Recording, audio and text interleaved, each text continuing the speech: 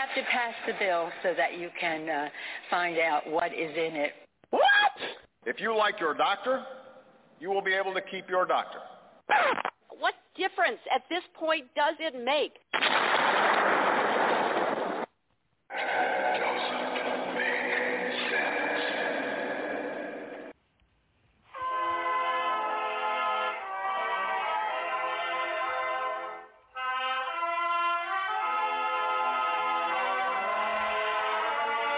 If you're looking to make sense out of what's going on in the world today, then you've come to the right place.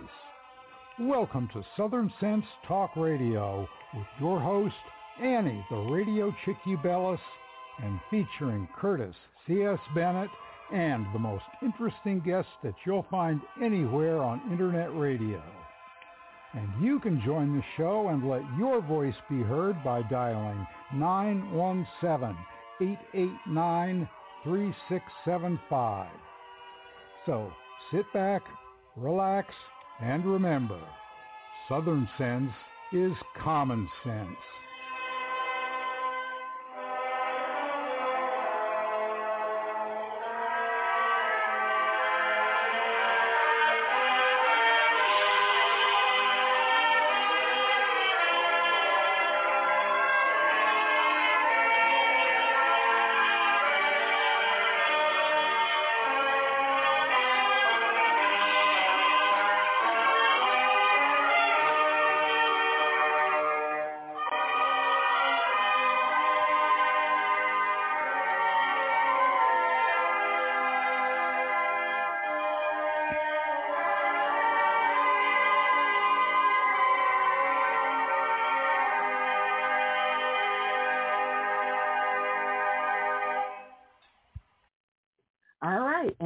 Here. Welcome back to another adventure here on Southern Sense. You're live listening on Blog Talk Radio, SHR Media, iTunes, Stitcher, Spreaker, iHeart, YouTube, Facebook, and wait a minute, not exactly all the way up on Facebook. They took down one of my pages, but you can still find me at Facebook if you go to southern.sense. You'll find me under there broadcasting live, as well as half a dozen other places. I have no idea where we're at. I'm your hostess with the least mostest, the Radio Chick-A-Dee, Annie. And unfortunately, my co-host is missing in action. I have not seen hide or hair from him. So I'm going to be doing this a little bit solo. So if I sound nuts, just forgive me. We got ourselves a great show lined up for today. We have Mark Tapscott from the Epoch Times, or the Epoch Times, joining us, followed by, from the Heritage Foundation, Hans von Spakovsky. We have a lot to talk about, a lot to see. Just before coming on air, George Santos, the representative from New York, has been expelled from Congress. That seat in Long Island, New York, Nassau County, my old stopping ground, is now vacant. And there will be a special election, I think, by March. Governor Hochul must call by law an election within, I think, 3-month period. I caught only just bits and pieces of this just prior to coming on air. And hopefully my co-host will show up shortly.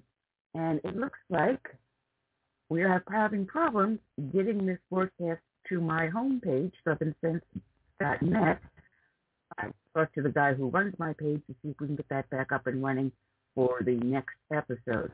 I don't know why, but it is not behaving. You can also follow me on restream.io. We're up over there also with the chat room open. So let's see what we got here. Anyway, we have a lot to talk about. We had the debate last night also between DeSantis and Newsom.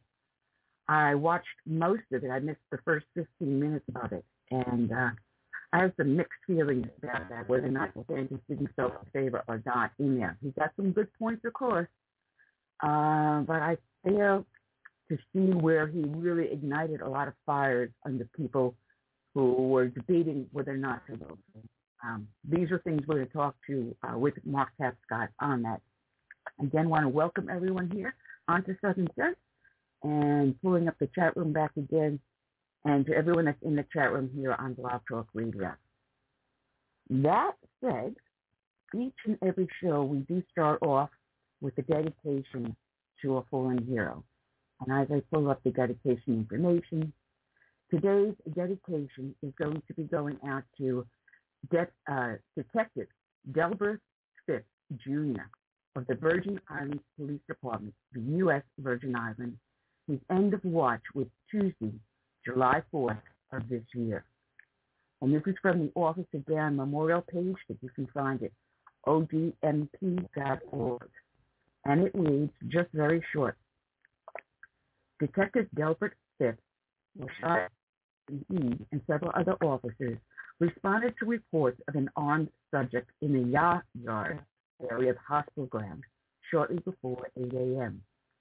As the officers arrived, they encountered a ballistic vest and armed with a semi-automatic rifle. The man opened fire on Detective Phipps during the ensuing shootout. The subject was also wounded and taken custody. Detective Phipps was transported to the Schneider Regional Medical Center, where he succumbed to his wounds. The man had been arrested for an unrelated murder several months earlier and was out on bond at the time he was murdered. Detective Phipps served with the Virgin Islands Police Department for 7 years. And this is from the Virgin Islands Daily News. And it reads by Suzanne Carson. And she writes, flags across the territory were flying at mass in honor of 42-year-old VI Police Detective Delberth I. Phipps, Jr., who was gunned down in the line of duty on St. Thomas Tuesday morning, July 4, 2023. The latest case began at around 7:30 a.m. when 9/11 dispatchers received a report, later identified as Dangleben, wearing a bulletproof vest and carrying a gun in the yard area of hospital ground, according to police spokesman Glenn Drake. Upon officers' arrival, the suspect fired upon them with a high-powered assault rifle. Responding officers immediately engaged the subject, according to the statement from police. Police said Dangleben was wearing a bulletproof vest and armed with an assault rifle, handgun, and several hundred rounds of ammunition. During the exchange of gunfire, Detective Delberth Phipps, Jr., a 7-year veteran, were injured. Both were transported to Roy Lester Schneider Regional Medical Center for treatment, where Detective Phipps succumbed to his injuries, police said in the statement. Dangleben is in custody, and Phipps is the first member of the Virgin Islands Police Department to die in the line of duty since 2012. Quote, today is that day no department wants to experience. The loss of our detective, officer, and brother has sent ripples through the department, Police Commissioner Ray Martinez said in his statement. Detective Phipps made the ultimate sacrifice to protect and serve his community, our community. Detective Phipps, a second-generation police officer, was a rising star and will be sorely missed. I extend heartfelt condolences to his family, as well as our VIPD family. VIPD Police Chief Stephen Phillips said Phipps' death represents a tremendous loss for the agency. I am completely at loss for words. We've lost a dear colleague, Phillips said. Detective Phipps was truly an outstanding detective and individual. We are truly heartbroken. On Tuesday, Governor Albert Bryan, Jr. said he is incensed and deeply saddened by the loss of Detective Delberth Phipps, Jr., who was killed in the line of duty that morning. This tragic incident reminds us of the risks our law enforcement officers face daily in their unwavering commitment to keeping our community safe, and is a devastating blow not only to his family, friends, and colleagues, but the entire Virgin Island community. According to written statements, my prayers and heartfelt condolences go out to his family and loved ones as they try to get through what I am sure is an unimaginable difficult time, Bryan said. Virgin Island flag to fly at half-staff for 1 week, beginning at sunrise Wednesday, July 5, in honor of Detective Phipps' service and sacrifice, he added. I am tremendously saddened to hear of the senseless loss of a member of the Virgin Island Police Department. Detective Delberth Phipps, Jr. This is a grave reminder of the continued sacrifice that our enforcement officers and their families make to ensure our safety. VI Delegate to Congress, Stacey Plaskett, said in a statement. I send my prayers for comfort and peace to the family and loved ones of Detective Phipps. I also want to send my condolences to all the members of the IPD who operate as a family and are also grieving at this time, Plaskett added. Senator Kenneth Gittens also issued a statement expressing his condolences to the Phipps family and colleagues. I'm even more deeply saddened by the fact that this is a tragedy that was possibly preventable in that the suspect in custody was out on bail for another crime, said Gittens, a former VI police officer who spent 20 years in law enforcement. I'm very concerned about the continued release of suspects on relatively loose bail conditions that are evidently not adhered to. In addition to the VIPD, the courts and the Department of Justice that are the gatekeepers and the community must be protected from those arrested for violent offenses. My anger and sadness at this time are overwhelming, Gittens added. And finally, from StThomasSource.com, and they write, hundreds of first responders and members of law enforcement from the U.S. and British Virgin Islands gathered to bid a slain St. Thomas policeman farewell. Before the remains of Detective Delberth Phipps, Jr. were laid to rest, top government officials awarded him the Medal of Honor. Those who gathered at the funeral service at the El Ridge Lake Sports and Fitness Center witnessed the tribute. Governor Albert Bryan, Jr. and Police Commissioner Ray Martinez presented the Federal Law Enforcement Medal of Honor to Phipps' father and son. Delberth Phipps, Jr. followed his father, Delberth Phipps, Sr., onto the Virgin Islands Police Department. He also worked homicide cases as part of his work with the Major Crimes Division, as his father did. Phipps, Jr. died from a single gunshot wound while confronting an armed suspect in the hospital ground area on July 4th. Richardson Dagleben, Jr. is now in federal custody, charged with first-degree murder of a police officer. Martinez called Phipps, Jr. a dedicated officer who frequently sought his advice on how to handle investigations. Did you ride it by the old man? The commissioner said he would ask the detective. He's called Young Ninja.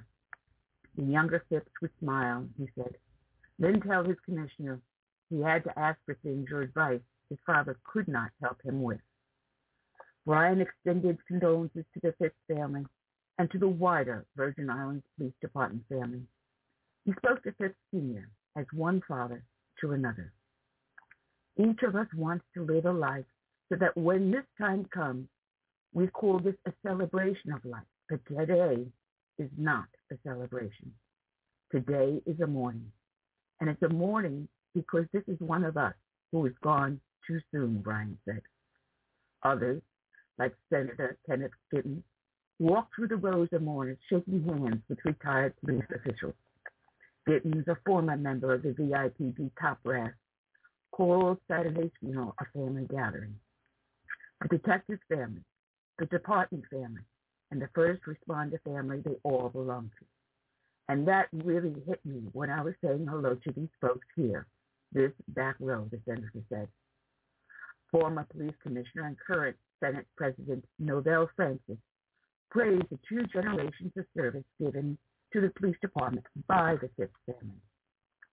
During my years with the Virgin Islands Police Department, I was honored to work with Detective Phipps. I knew of his son, Del Jr., became a second-generation police officer. Del rose to the challenge, honoring his father's footsteps. He took pride in his work and will be remembered for his dedication, professional stance, and strong work ethic, Francis said.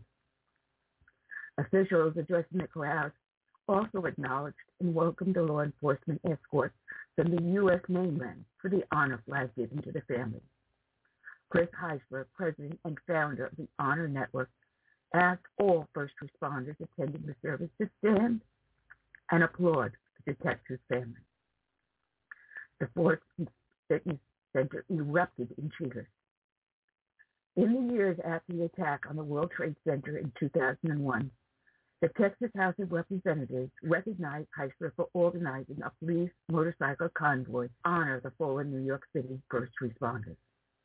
On July 27th, Heisler and other stateside police officials brought the U.S. honor flag to St. Thomas to recognize the sacrifice of life that took place on July 4th. Motorcyclists from St. Thomas and St. John accompanied the hearse carrying Phipps Jr. to his resting place at the Western Cemetery after the service ended.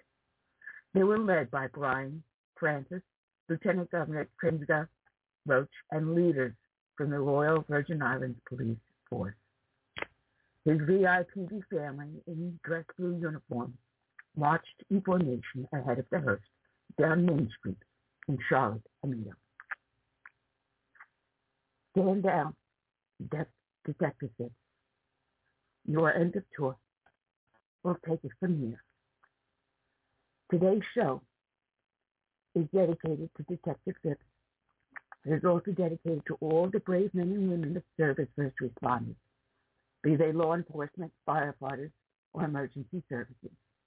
We also dedicate the show to all the brave men and women that serve this nation from its wonderful birth through today and into our hopeful future. We dedicate it with this song from Tiffany, Soul of a Nation. May God bless.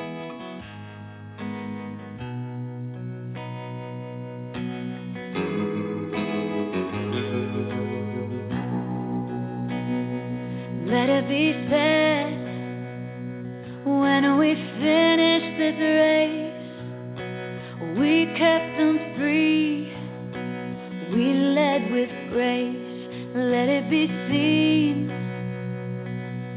from sea to shining sea, beautiful America, living our legacy. Oh, Father, Mother, sister, brother, oh, we gotta learn to love each other. Oh, for the soul of the nation, for the next generation.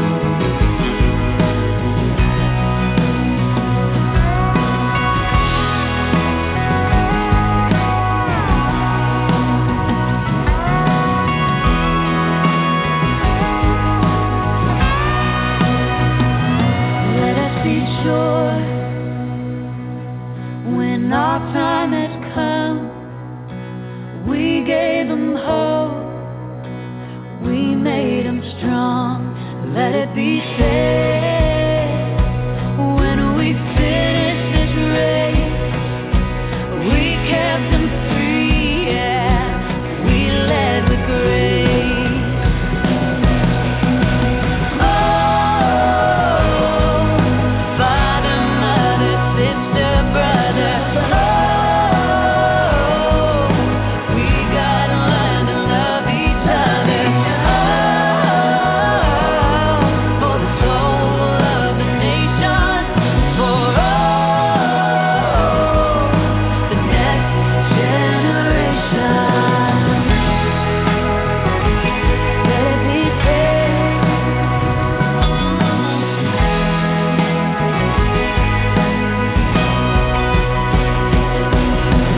Oh, father, mother, sister, brother, oh, we gotta learn to love each other. Oh, for the soul of the nation, for the next generation.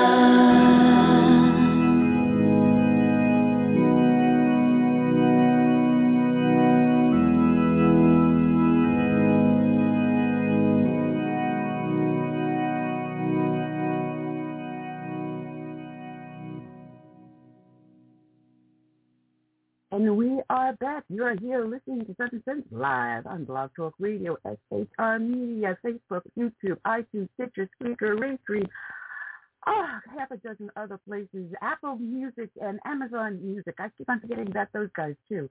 And also, you can check us out on our new homepage, Net. And we do have my co-host, a little tardy. He needs to have an excuse being brought in. I need that little slip of paper from your teacher there. Welcome to Curtis C.S. Bennett. Curtis, welcome back. Curtis, unmute yourself. Oh, no, this is going to be one of those days. Anything that can go wrong will go wrong. Curtis, I've got you unmuted on my end. It just needs for you either to call back in or unmute yourself on your end. We are waiting for Mark Tapscott to call in. He should be calling in the next 5 minutes. But hopefully I will have the new computer system up and running the next week or two. It came in, certainly came in just the other day and haven't had a chance to unbox it yet. So I'm still using a laptop here. But it seems to be working better than the computer that's sitting like a dead piece of anchorage on my desk here. I'm using it as a boat anchor as soon as I buy a boat. Anyway, I want to welcome everyone that's listening to us here on Blog Talk Radio and the chat room over here with us, as well as on Facebook and YouTube. Now, if you're trying to find me and you're hunting for it, it's Southern.Sense at Facebook. They took down my Facebook page just this other day. Someone hacked into it from Syria, and they posted a lot of pornographic and other crap on there. I deleted everything. Filed a complaint with Facebook, tried to get the page put back up, and they said, nope, I was a naughty girl, even though I had nothing to do with it. So they pulled me down for violating community standards. Wonderful. Anyway, so I do have a Facebook page back up again now. It's Southern.Sense on Facebook. Welcome back, Curtis. I can hear you in the background. Can you hear me now? Yeah, we got you now. Yay. All righty. Yeah, I don't understand Skype. Sometimes it works like it should. Other times it's like a mystery of the universe. Yeah, I know. It has a tendency to do that to me, too. So I had a lot of... Yeah. Oh, there we go. Now I got both headsets on. Okay. Now I get stereo sound. You sound so thin. So, waiting for Mark to call in. But the big news of the day is George Santos has been expelled from his seat in Congress. It's been the 6th time that someone has been expelled. 3 were back in 1861 for being part of the rebellion in the South. It was, I believe it was 1980. What was that guy? I can see his face and I can't think of it. The other one was in 2000. And now George Santos. So, yeah, I heard about that. Wasn't he only in Congress for a couple of months? This guy? He was just George Santos was just elected. If you remember, he was also a guest on our show when he was running. He had been a guest when he was running for Congress, and he won his seat. Wow. And then he started pulling all these weird stunts, and now he's being indicted. It seems they're going to be going forth with these charges of abuse. What is it? He was using his campaign funds for manicures and stuff. I don't know. So we're going to talk about that. Yeah. Mm-hmm. I also heard that we lost United States Supreme Court Justice today. Sotomayor. Yes. Not Sotomayor. Not Sotomayor. Sandra Day O'Connor. Sandra Day O'Connor, yeah. She was the first female Supreme Court Justice. Yeah. Yes, under Ronald Reagan. Still got a little jet lag. But she was amazing. Yes, that's a very amazing one. Yeah. She led the way in a lot of things. I think she kind of ticked off some of the hard right because of her moderate stance on abortion. But that will not take away from her legacy, I don't think. No, I do agree on that one. She was pretty firm in the conservative area, except when it did come to abortion. And what we know about the procedure today, I wonder if she would have changed her mind at that point. The damage that it does do to women, not just physically, but psychologically. Would she have been as supportive of it? But then again, it is a state issue. It should never have been a federal issue. And rightfully so, it was brought back to the state. But talking about abortion, Cosmopolitan has an article about this satanic group, temple down in Texas, that is offering a satanic ritual to help with an abortion. Now, for those of us that are very pro-life, it is a satanic thing to kill a living creature. It is evil, unless you're doing it in the defense of a life.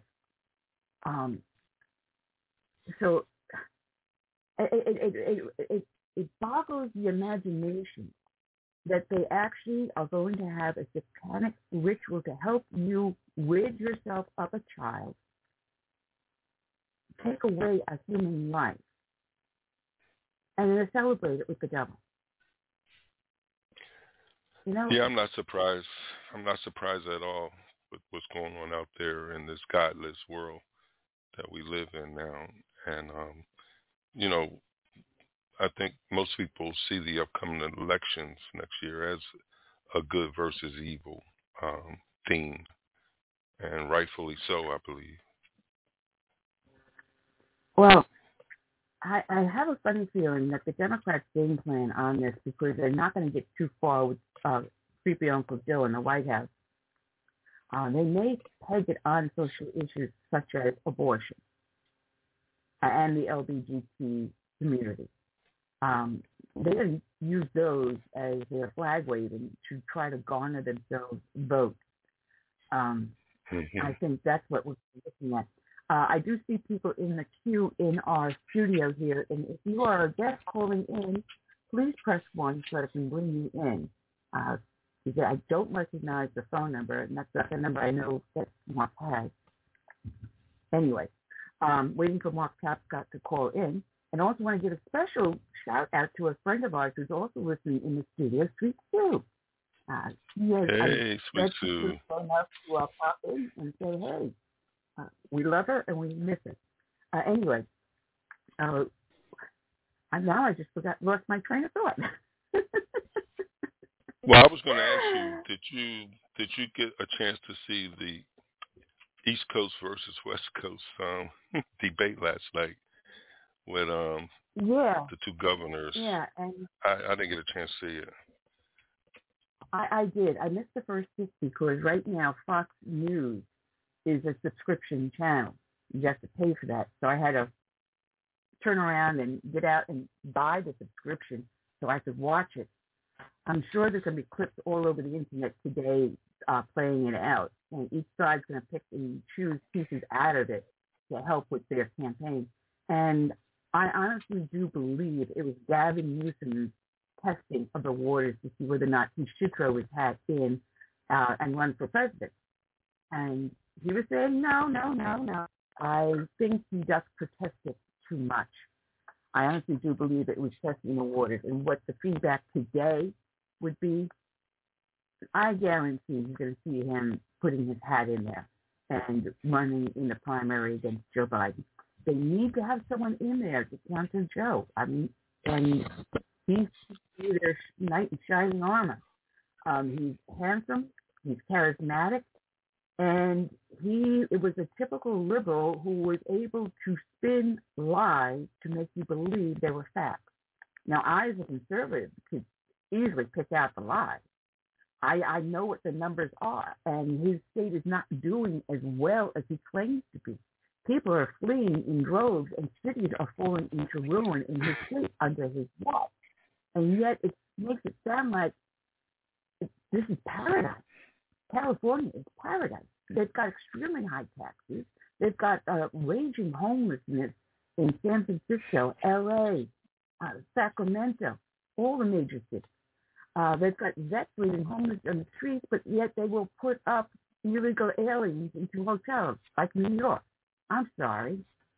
They've got their economy is in shambles, and they're pushing these electric vehicles on the road and nothing else. And we're seeing now electric vehicles having all these major problems. No one's buying them because no one wants them. And plants that were going to be open to produce these electric vehicles are not going to be open.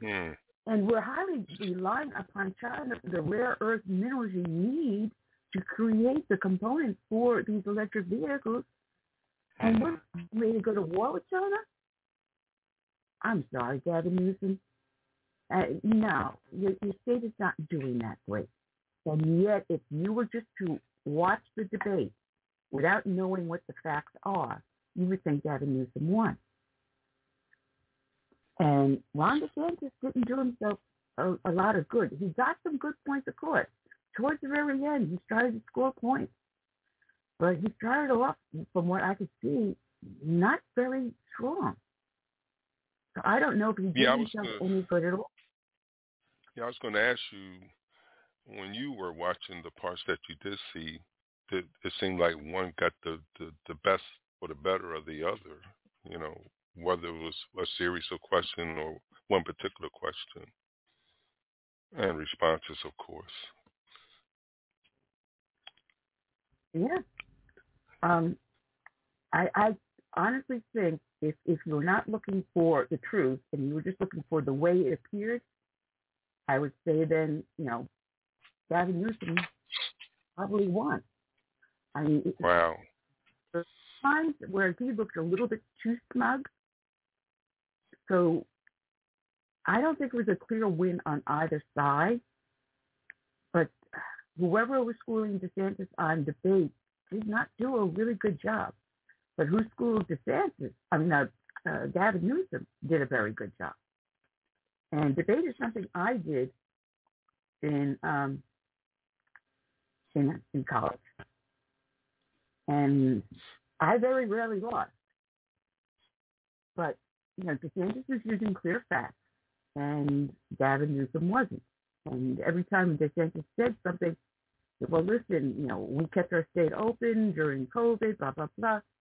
And yes, they had a higher number, by maybe not even 100, than California in people that died from COVID. But Florida is known for a very large population, and that's the most vulnerable population to COVID. So that it makes sense. But in less than 100 people difference, and you compare the population of the two, I'm sorry. You got apples and oranges. Well, ever since the debate between Nixon and Kennedy, which was a pivotal moment in history, because people got to see images let alone just hear it over a radio. And it was very important how you look. I think Nixon came off as being kind of frigidly and nervous, and he just looked,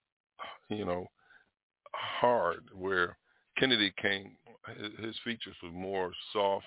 He seemed more relaxed, and his diction was just at the right tempo. And so it went to say that how you look and present yourself was just as important as the substance you were talking about. And I'm going to look at that debate from last night later on today and see who came off as being more like the Kennedy and who came off being more like the Nixon. There'll be one way of looking at it. DeSantis did not exactly look like Richard Nixon, but there were moments where you could see he was feeling defensive. Intense.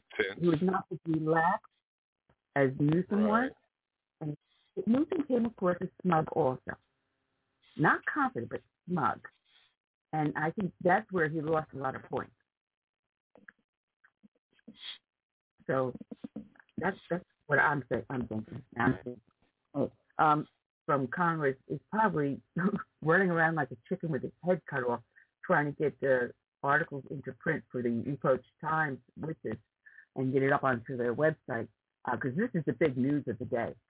George Santos being expelled. It took them 3 votes, and it was on the 3rd vote. And I was listening to a congressman, I'm forgetting his name now, he was asked by an interview on Newsmax how he voted, because he voted no on expelling George Santos on the first vote. And his reason being is that he was waiting for the ethics committee to come back with their full report before he made a solid vote. He felt that no one should be voting to expel him prior to the ethics committee, and that's just pretty damning. And that was a large, I think what the numbers were. If someone remembers what the numbers were on the vote, post them up in the chat room here on Blog Talk. I think it's like 289 to something or other. Overwhelming number of people that voted yes on the 3rd vote because of the ethics report. And Jeffries got up there yesterday urging his fellow Democrats to vote to George Santos.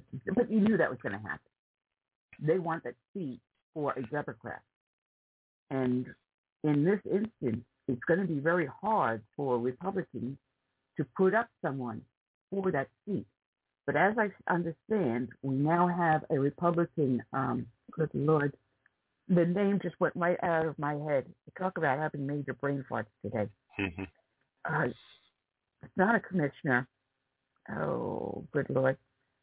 All right, the guy that's in charge of Nassau County, he's interviewing somewhere between 12 to 20 candidates to put up for George Santos' seat. He's a Republican, and it's the first time there's been a Republican in there for a while. So it was a hard win to bring a Republican back into that seat. And it used to be a solid red county. Suffolk County, Nassau County used to be solid red. But over the years, as New York turned more purple, it turned purple. And it had a Democrat in the seat for a while. So now we got a Republican back, and they're doing some heavy vetting this time around. George Santos, it seems, was not vetted very, very well by them. And he told a lot of lies about himself, which are coming to fruit.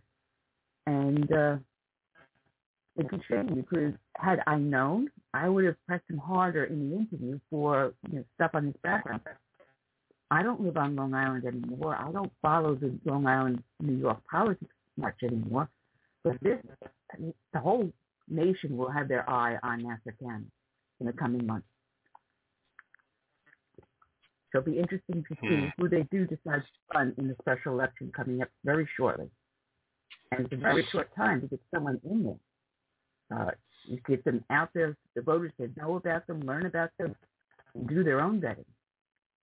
So it's going to be interesting. It's going to be interesting coming in these next couple of months. Yeah, the House voted to, I think it was 311 to 114, the House Santos. Yeah. Mm-hmm. Great. Someone's got the figures out there, yeah. But we'll see. We'll be following that. I wish we did have Marcus. I guarantee that he's running around like a chicken. This is now twice news happenings in the Capitol have pulled him away from being on the show, and we miss him. So we'll welcome him when he does call in, if he can call back in.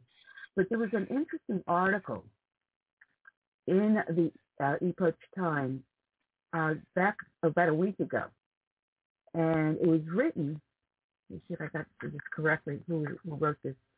Nathan Worcester wrote it. It's titled "Attack on Conservative European Politicians on the Rise." And as I was reading through this article, this kind of like corresponds with the rise of the conservative movement in Europe. How dare you be a conservative in Europe? Liberal territory. But they want to come back to their conservative roots. Consequently, these politicians that had the audacity to run as a conservative and get elected are now coming under attack. This one guy, Baudet, he is in the Dutch House of Representatives, had a bottle, an empty bottle of beer thrown at him. He was taken to the hospital, but they said that the bottle just missed a very large bone in his skull, and it could have possibly killed him. It's where when your baby is born, you've got that one weak spot in the back of your head, and if someone hits you in that one spot, even if you're an adult, they can kill you. But oh yeah. But that's not the first time he was attacked. Prior to that, he was in Belgium giving a speech, and a guy came out with an umbrella and hit him on the head, screaming, "No to fascism, no to fascism." However, the person that they arrested for hitting him with the umbrella had ties to Black Lives Matter and to Antifa. Really. No, the fascists calling the conservative a fascist. How ironic is that? Now, there was also attacks earlier in Spain by Alejo Vidal Quadras, the Vox Party. He was shot in the face because he was a conservative. It broke his jaw, did not kill him, thankfully. In August, Andres Jurka of the AFD, which is the Alternative for Germany party, he was assaulted. Again, a conservative party. And he called it an organized attack by migrants. Now,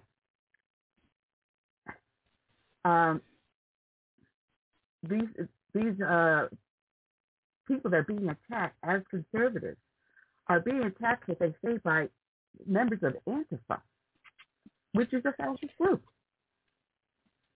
Antifa, we know, has ties to Black Lives Matter, which has ties to the Muslim Brotherhood, which has direct ties, such as Hezbollah, from Iran.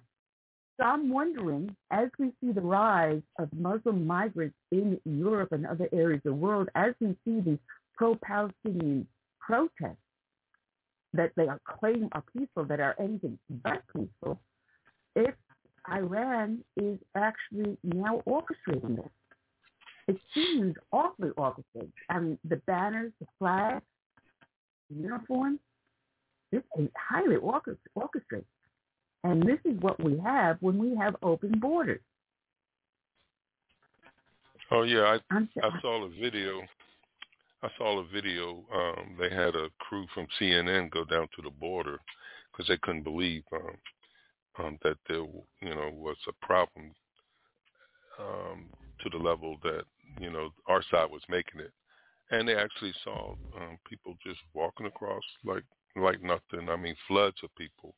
And they asked one guy, "Where you from?" And he said, "Turkey." So why is somebody from Turkey coming across the border? I mean, if he could come across, then other people from the Middle East could come just as easily from Al-Qaeda, I have been Hamas, reporting on name the it. show. I've been reporting on the show that there is no doubt that the Chinese are sending, of course, military-aged men, single men.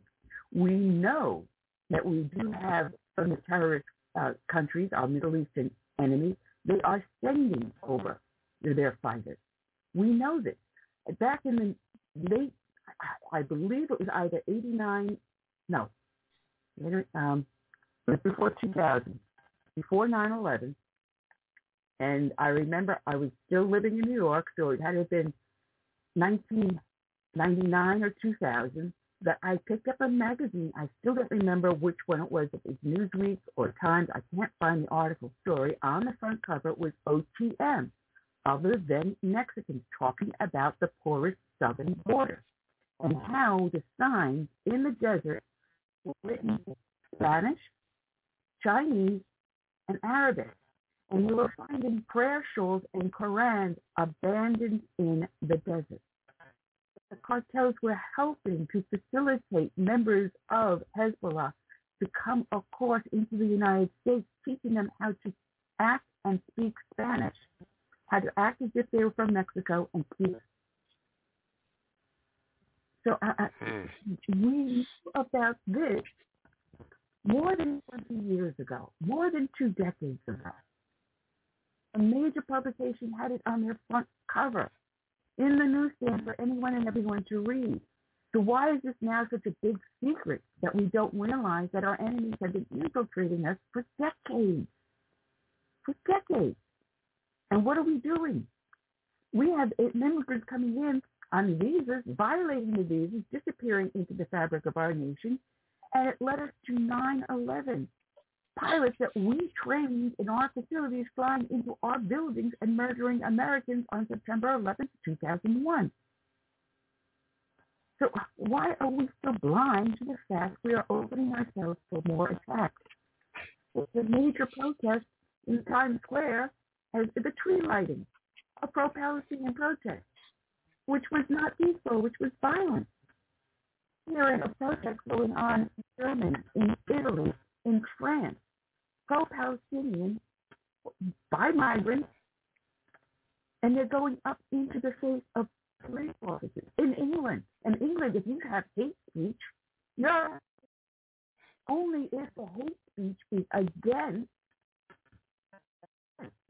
but heaven forbid you have a member of these militant groups, pro-Palestinian, militant terrorist groups, using hate speech, they're not arrested.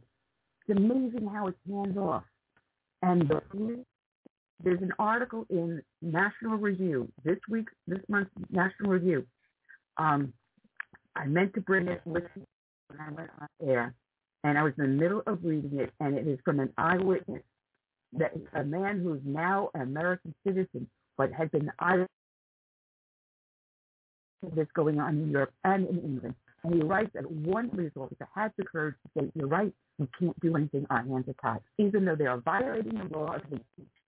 Now, England, the home that gave us English common law, that codified and said that we had the right of free speech in English common law, now says it is hate speech should you speak out against someone. The very thing that helped us build our Constitution, our Declaration, their English common law, gave us the Puritans that came over here and gave us the Mayflower Compact, again, the basis for the Declaration of Independence and our Constitution. Now a nation that does not know freedom of speech, freedom of religion, freedom of self-defense. They don't know this anymore. They've lost their freedom because the liberal policies have taken over. And you're right. It's the policies. From my research, most Americans, including Democrats, want secure borders. And because of the policies of the left, these elites are going to do what they want to do, regardless of how we feel, the citizens. So I think that is the reason why we have to go after the leadership in our country who's backing these bad policies and failed policies. And I know it's going to be a struggle to do this, but we have to do everything that we can to get these people booted out of office and get some more patriotic people in there, who's more concerned about maintaining our Constitution and our rights instead of their own personal interests. As far as the Middle East terrorists getting into the country, it's been known for years that they are sneaking people through the southern border from the Middle East. They're learning Spanish, and they're pretending to be of Latin descent coming in. And like one of the lawmakers said recently, we're going to have an attack, sooner or later, and they're going to trace it back to the failed policies of the left. But why should we have to go through that just to prove a point? And I don't know. We just have to do what we can, like I said, to drain the swamp, for lack of a better term. Yeah, well, we've got Iowa caucuses coming up. February 24th here in South Carolina, we have the presidential primaries, first in the South. We're going to see a lot going on, and I think it's going to be important that we pay attention to who is backing whom. Right now, the Koch brothers are coming out backing Nikki Haley. Nikki Haley, yeah. Yeah, and the Koch brothers are rabid anti-Trump. CEO of J.P. Morgan has now backed Nikki Haley. Now, she was our governor, and I like a lot of things that she did. There's a lot of things I didn't agree with. She opened up certain areas here in South Carolina to Chinese manufacturing that were on a military basis, which I did not agree with. In other areas, she was highly strong, but then again, she also had a gas tax increase, which we went up to Columbia to protest. We 2 whole busloads of people that came from my county alone to protest this gas tax that is still in place thanks to Nikki Haley. So a lot of good things for the state, and there's others that we object to, that is Christian conservative. I don't know if I would want her as my president. If Trump were to not get, I want to see someone strong, and I know DeSantis is strong. Haley she is a hawk, and I think maybe we need a hawk right now going on in the world. Someone who's willing to say, "Come on, buddy, you want to bring it on? I'm ready for you." That, yes, I can see her do it. So I've got a lot of mixed feelings when I think about Nikki Haley and Ron DeSantis. DeSantis, I don't think he's quite ready yet. I think in another 4 years, he would have then honed his skills and his policies and be able to give himself a better persona on camera than he tends to do when he does go into these debates. I think that's his weakness, these debates. And I think that's why he's losing points, where a lot of people love what he does in the state of Florida, what he's done for you guys down there. Very strong. And I like him as a governor. But do I think he's ready to be president just yet? Again, I'm sitting out there. I'm being honest. My choice would be to put Trump back in. Yes, he's bombastic, but I think that's what we need right now today. To shut down the border, to shut down the conversation from the other side that is causing all these crazy policies, to bring back normalcy to this nation. Well, it's like I tell everybody, I want to put into office the person that the left hates the most and fear the most, because there's a reason for that.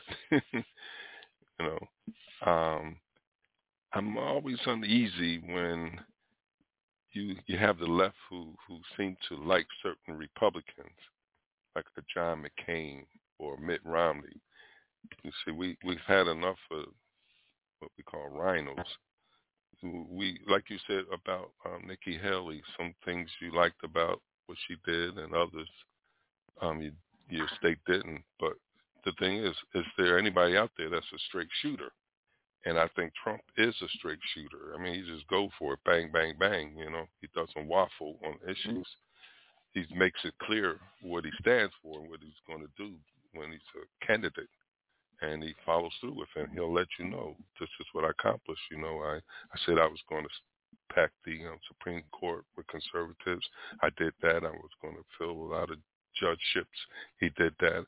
He was going to bring the jobs back from overseas. You know, things like that. And I don't hear that from the candidates. I don't hear that kind of rhetoric from candidates today. No. And what you're also seeing is there's only one candidate out there that is attacking Trump directly, and that's Chris Christie. And where is he in the polls? Rock bottom. Rock bottom. He's the only one. And the others are being smart by not going after Trump directly because they don't want to put the spotlight on him, and they don't want to seem as if they are anti-Trump either. So, you know, and I think they're a game playing both sides of the fence, but I can understand the reason for it. It's the spotlight being on themselves and not on Trump, because the second they criticize Trump, then the spotlight goes back over to Trump. Well, so-and-so said this about you. And, of course, Trump's going to fire back and whatever it be, because this may not be the world's best thing in the world, but it is good media play, which is what everyone wants.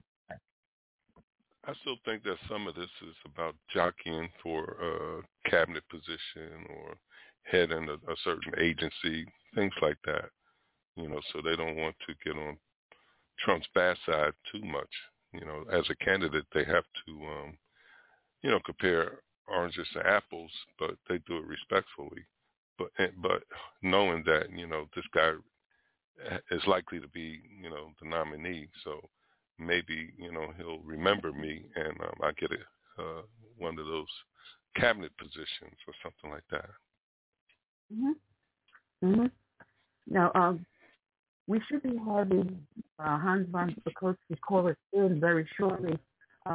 If not, what I'm going to be doing, Curtis, is texting over to you right now his phone number. If he doesn't call in, let me just pull this up. And where are you, Curtis? Okay, here we are. I'm right here. Just bear with me, folks. I'm not organized very well today. Days, as always, I could screw up a white drink. Anyway, just shot it over to you. So if he doesn't call in the next 5 minutes, we'll give him a call. One of the things I wanted to talk to him about, which I'm sorry he didn't make it in, because I know everything going on between Tommy Tuberville and his filibuster of military appointments and George Santos now being expelled from Congress is got everyone in D.C. running around like crazy. So has been filibustering promotions. And the reason being is that the military, the Army especially, is allowing women that are members of the service that are pregnant, that are seeking an abortion, they will transport them to a state that has abortion, that allows them to have that abortion. And at this point, it's an issue about right to life, that the military should not be doing this. The military is there to break things and kill, but not to facilitate abortion. But I want to welcome onto the show, haven't had him for a short while, but he's back again from the Heritage Foundation. I love saying his name, Hans von Spakovsky. Afternoon, Hans. How are you today? I'm doing just fine, thanks. Yeah, we were supposed to have our buddy Mark Tapscott on just before you, but with George Santos being expelled, I guess these people at the Epoch Times are going crazy trying to cover all the stories and see where all the others are. That's the news of the day.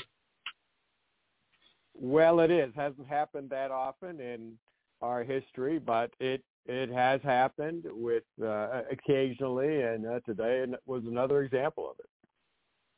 Yeah, I mean, I had myself all set to talk to you about election and voting rights and everything else, but that sentence kind of like blew everything apart. But I'm still going to go to election integrity anyway.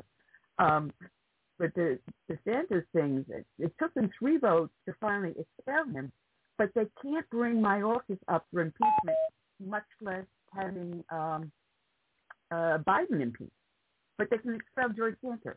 But what about Melendez, who is actually facing just as serious federal charges too?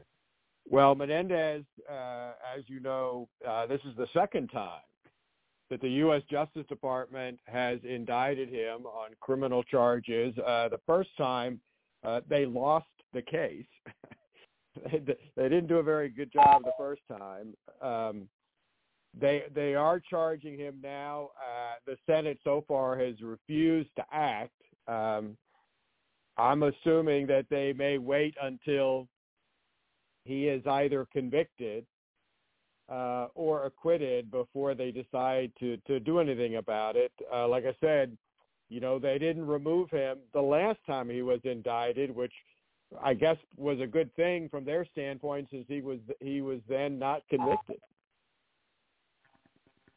Oh, it's going to be interesting. I mean, and it's coming. The silly season is coming around Christmas time, and I do believe they're going to be breaking real soon for the holidays.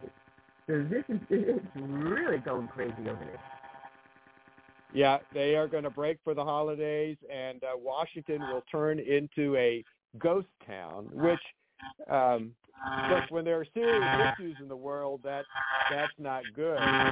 But on the other hand, when Congress is out of town, they can't pass bad legislation that causes all of us problems. That's a good way of looking at it. and I'm getting some really loud feedback. Oh, I'm not on my end. Are you getting anything, sorry? Yeah, let me try calling you back, because I'm getting feedback. I'm having a hard time hearing you. There's some kind of buzzing in the background.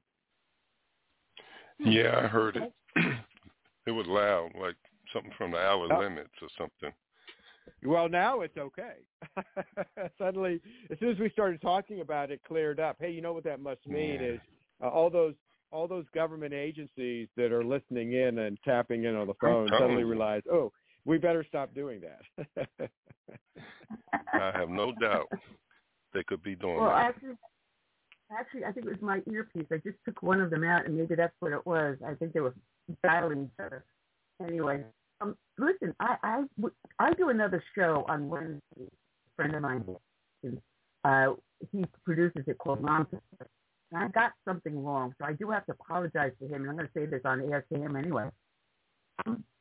At the 8th Circuit ruling on enforcement of the Voting Rights Section 2, and that an individual or private does not have the ability to sue under Section 2 of the Voting Rights, the Attorney General of the United States. I thought it was the state Attorney General.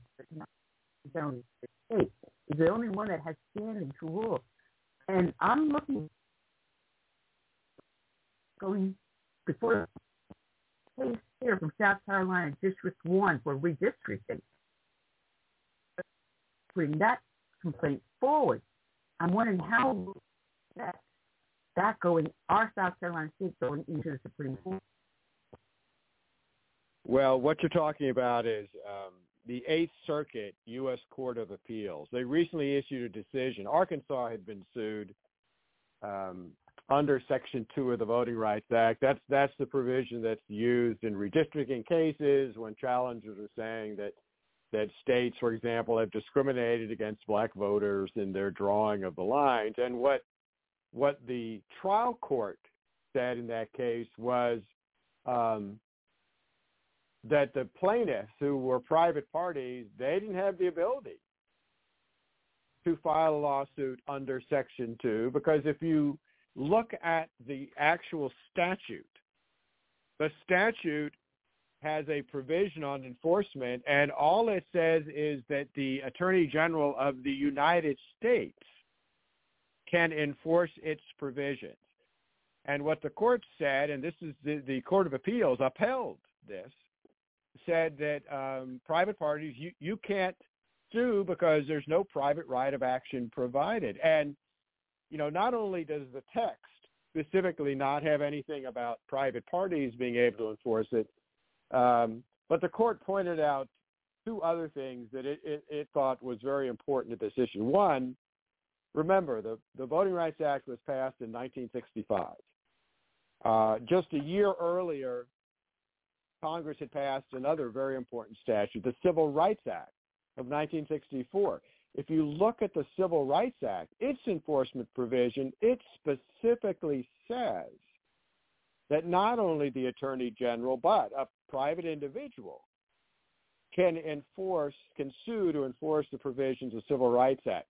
The Voting Rights Act doesn't have that provision. And the court said, well, that's very significant.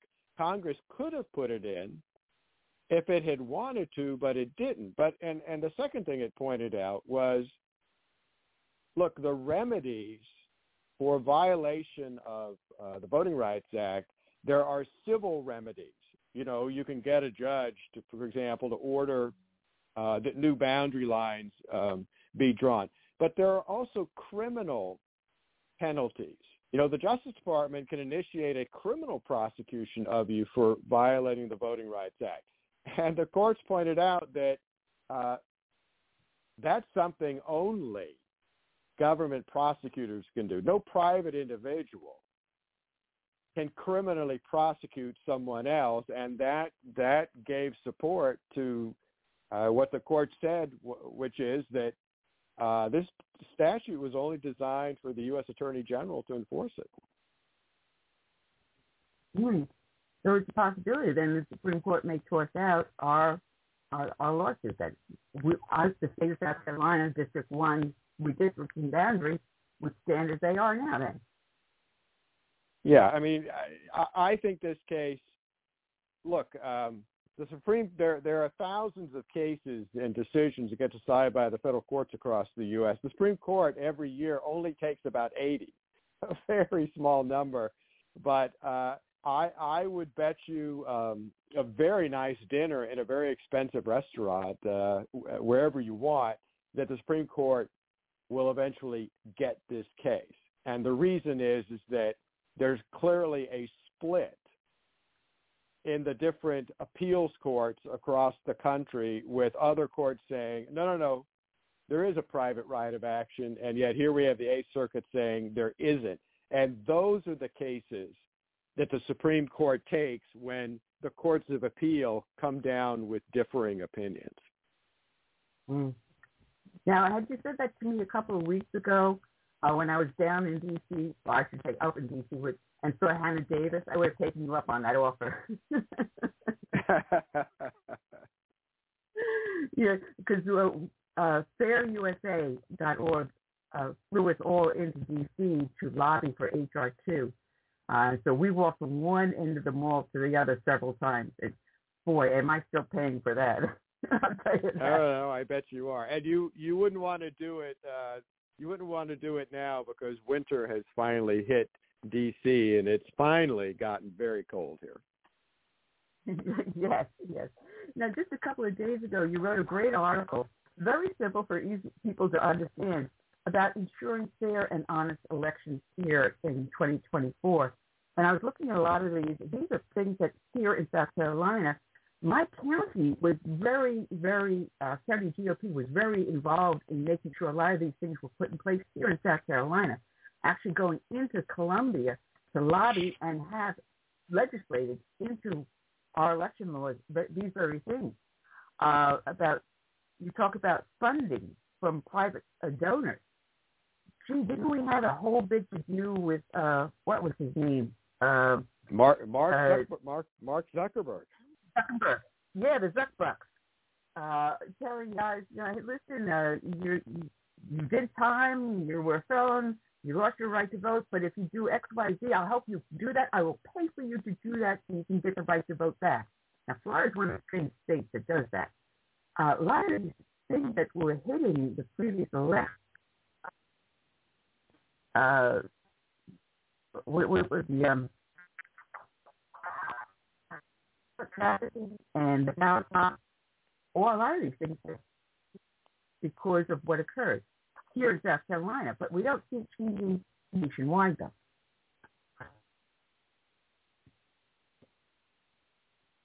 Annie, I think I'm losing you again. You're kind of breaking up on me. What I will tell you about Zuckbucks is that look, they were a significant factor in the 2020 election.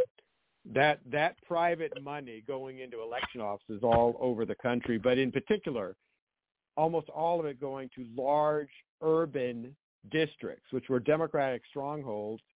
The whole point of that was to manipulate election results and to take the get-out-the-vote campaigns, which are normally paid for by parties and candidates, into government offices and use the government to do that. And frankly, it worked. Fortunately, about 24 states have banned private funding. And this is not a partisan issue. Voters all agree. It doesn't matter whether they're Democrats or Republicans, or they say there shouldn't be partisan political donors funding election offices. And the best example of how this is something all voters agree on is look in October. They had a referendum on the ballot in Louisiana to amend their constitution to ban this kind of private funding, and it passed with an almost 73% approval rate. Wow. Yeah, it seems I was having that problem with my headset here. My new computer came in. I haven't been able to put it up onto the whole system yet, so I'm still battling with the old system. So I apologize if there are technical difficulties on my behalf. One of the other things was the ballot trafficking, allowing third-party strangers to handle these ballots. And that's not. That's possible coercion, possible fraud. Nah, not in the least, right? And I'm sorry, I think we're going to have to do this another day. When you're talking, you're cutting out on me. I think there must be something going on with your microphone. So I think we may need to reschedule this. Oh, I do apologize. Curtis, can you hear me? Yes, and you are kind of breaking in and out.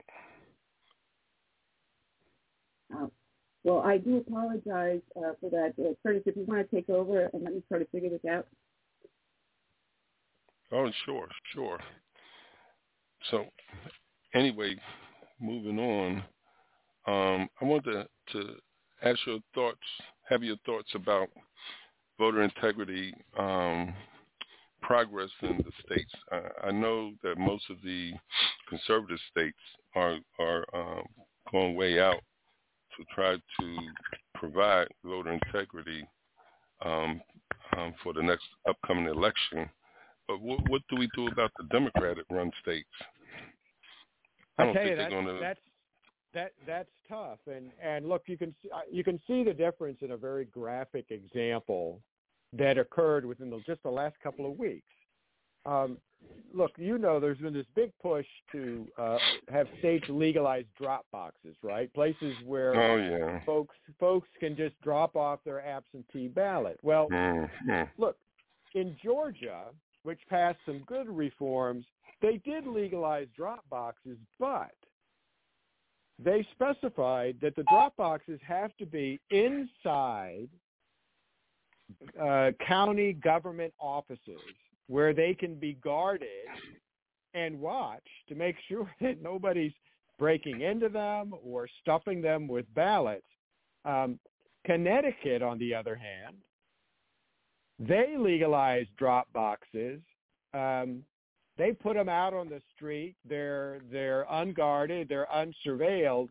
And yet they just had a judge turn an election there because someone was able to get video of all these individuals coming up to this ballot box and stuffing ballots into the drop box. There's video out of it.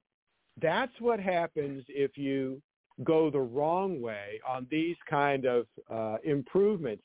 It's one thing to provide better access to voters, but you can't do that without at the same time making sure you're providing security. And the contrast between the way these two states did this show you that, look, in Georgia, it doesn't matter whether you're a Democrat or Republican or independent, your elections are going to be more secure because of the way they have passed these reforms. If you're a voter in Connecticut, you can't have the same confidence in the election process. And that's true. I've seen something like the video you were talking about in the Nesta Right. Souza film. I mean, there was one guy, he was real blazing, and there were people on the line to vote, and he was stuffing ballots into the drop box. Now, here in Florida, during the elections, post 2020, that fiasco, we now have the drop boxes inside, like you say, the supervisor election office, and also during the early voting in the precincts. But you have to have somebody inside sitting next to that ballot drop box. And I mean, if they leave, they need to go to the restroom or eat, somebody else has to replace them. But somebody has to be there continuously throughout the day. And I think our state sound like Annie. I can hear that again. But anyway, we have secured our drop box.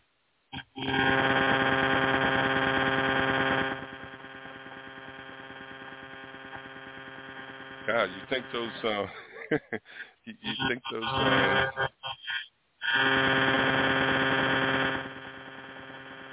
government agencies would use less eavesdropping equipment? Yeah. They need to get some new equipment if they're going to do that.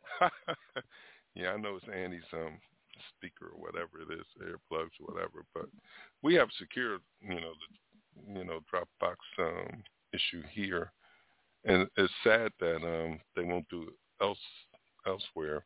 And we know why they don't want to do it. They don't even want. I mean, they want to allow people just to have driver's license because that's one way you can get the vote, even though you're not a citizen.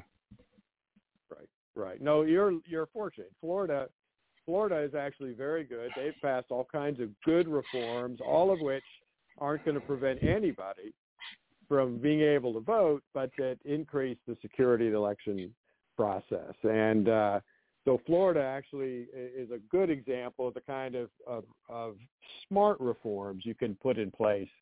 And that's important, again, of maintaining public confidence in the election system. Right. Integrity.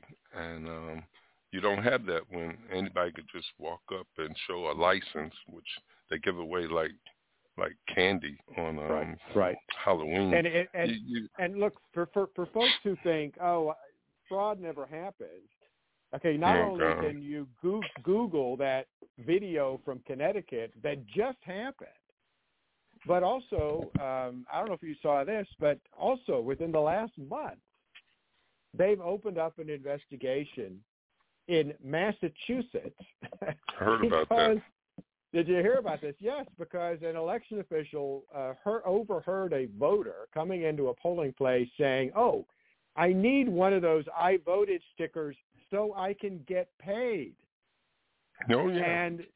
And they managed to get video outside of the polling place of a guy who drove up in a big SUV who apparently was paying voters as they came out of the polling place. So there was old-fashioned vote buying obviously going on in that particular jurisdiction. And, that's the kind of stuff we've got to try to guard against. Yeah, and it's just sad that people don't believe in fair play, I mean, if your political philosophy is so great, you should be able to confidently go out and vote fairly and see if you can win with that philosophy. And there's some groups out here and political parties that feel that they need a little extra, to ensure that they come out as the winners. And that's where I think we become like a third world country, a banana republic. I mean, people used to uphold our country as a model of, laws and respect for the law.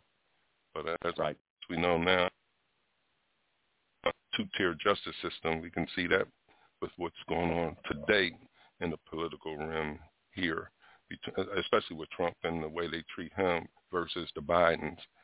So it's just really crazy because I grew up believing in institutions like the FBI and the CIA, but after the Kennedy assassination, Watergate, and everything else that followed that, people don't trust government. Well, you're not among the few. I mean, the polling shows that that's unfortunately the same way that an overwhelming majority of Americans feel. And I'll tell you, I've been in Washington now for a long time, and the more I see federal government here, the more I mistrust it. And what are we going to do about the bureaucracy? These folks are long-term, versus people who are voted in and they serve a couple of years or maybe lifetime like a Ted Kennedy. But the bureaucracy remains there forever, and we know they're slanted left. How can we deal with that? Well, I'll tell you, the biggest weapon against that is reducing the size of the federal government, because there you go. If those folks, if they're not in the federal government because they don't have a job, well, then they can't do the kind of things that they've been doing to us. And look, the federal government is way too big. It is. Just think about one thing. Where are kids educated in this country? They're educated in local schools, local high schools, and in state colleges. There are no federal schools. There are no federal colleges. And yet we have a huge Department of Education that has a gigantic budget. And, that department didn't exist until Jimmy Carter's presidency. When Jimmy Carter created it. The Department of Education is the biggest waste of money you can possibly imagine when education is completely the responsibility of and done by the states. By the states and local county and the government. Local. Yeah, you could tomorrow cancel the Department of Education, fire every single person in the Department of Education, and no parents anywhere with kids in schools would ever notice if the U.S. Department of Education is gone, except for the fact that there might be less interference by federal government bureaucrats on what their kids are being taught. And mandates. Oh, God. Yeah, that's true. That's so true. And I also think a remedy for what we see going on now, especially anti-Semitism, is to reclaim our educational system and get rid of all this brainwashing and propagandizing of our children. No, it's just horrible. Very true. I mean, we got kids who are taught to hate their own country. So I always say, I mean, how can you get someone to defend a country they hate? And if you look at our service branches, they are having problems meeting their recruiting goals. I mean, that wasn't a problem back in the day. Everybody thought it was a patriotic duty sometimes to serve the country. These folks hate it now. Either that or they're not in shape. That's right. Yep. But all right. Well. Listen. Once Annie gets her equipment fixed, you guys have got to invite me back. Oh, we definitely will invite you back. And let's see, any more articles coming out from you anytime soon we should be on the lookout for? No, I actually hope to take some time off over Christmas. So we'll see. I'll probably be writing some more about some of the issues coming up right now, but at the moment I'm at a temporary stopping point. Okay, well, we thank you for what you do, and we definitely will get you back on, okay? Thanks a lot. Bye-bye. Thanks, Hans. All righty. That's it. Join us next week.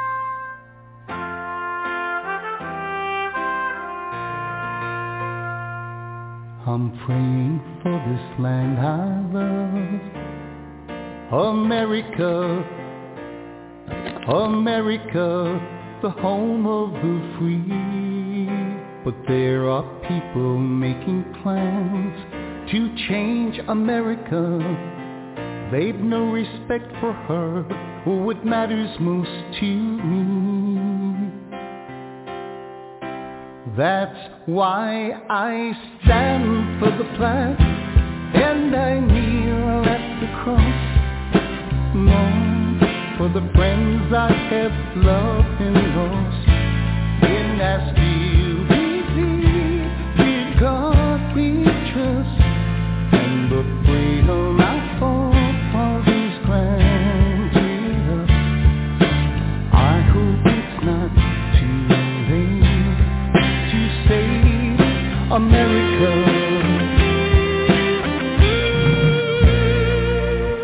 Do you hear our battle cry across America? We've got to rescue her. You know it's up to me and you to see the truth behind their eyes. Don't change America. God bless America and the red, white, and blue. That's why I stand for the flag and I kneel at the cross. Long for the friends I have loved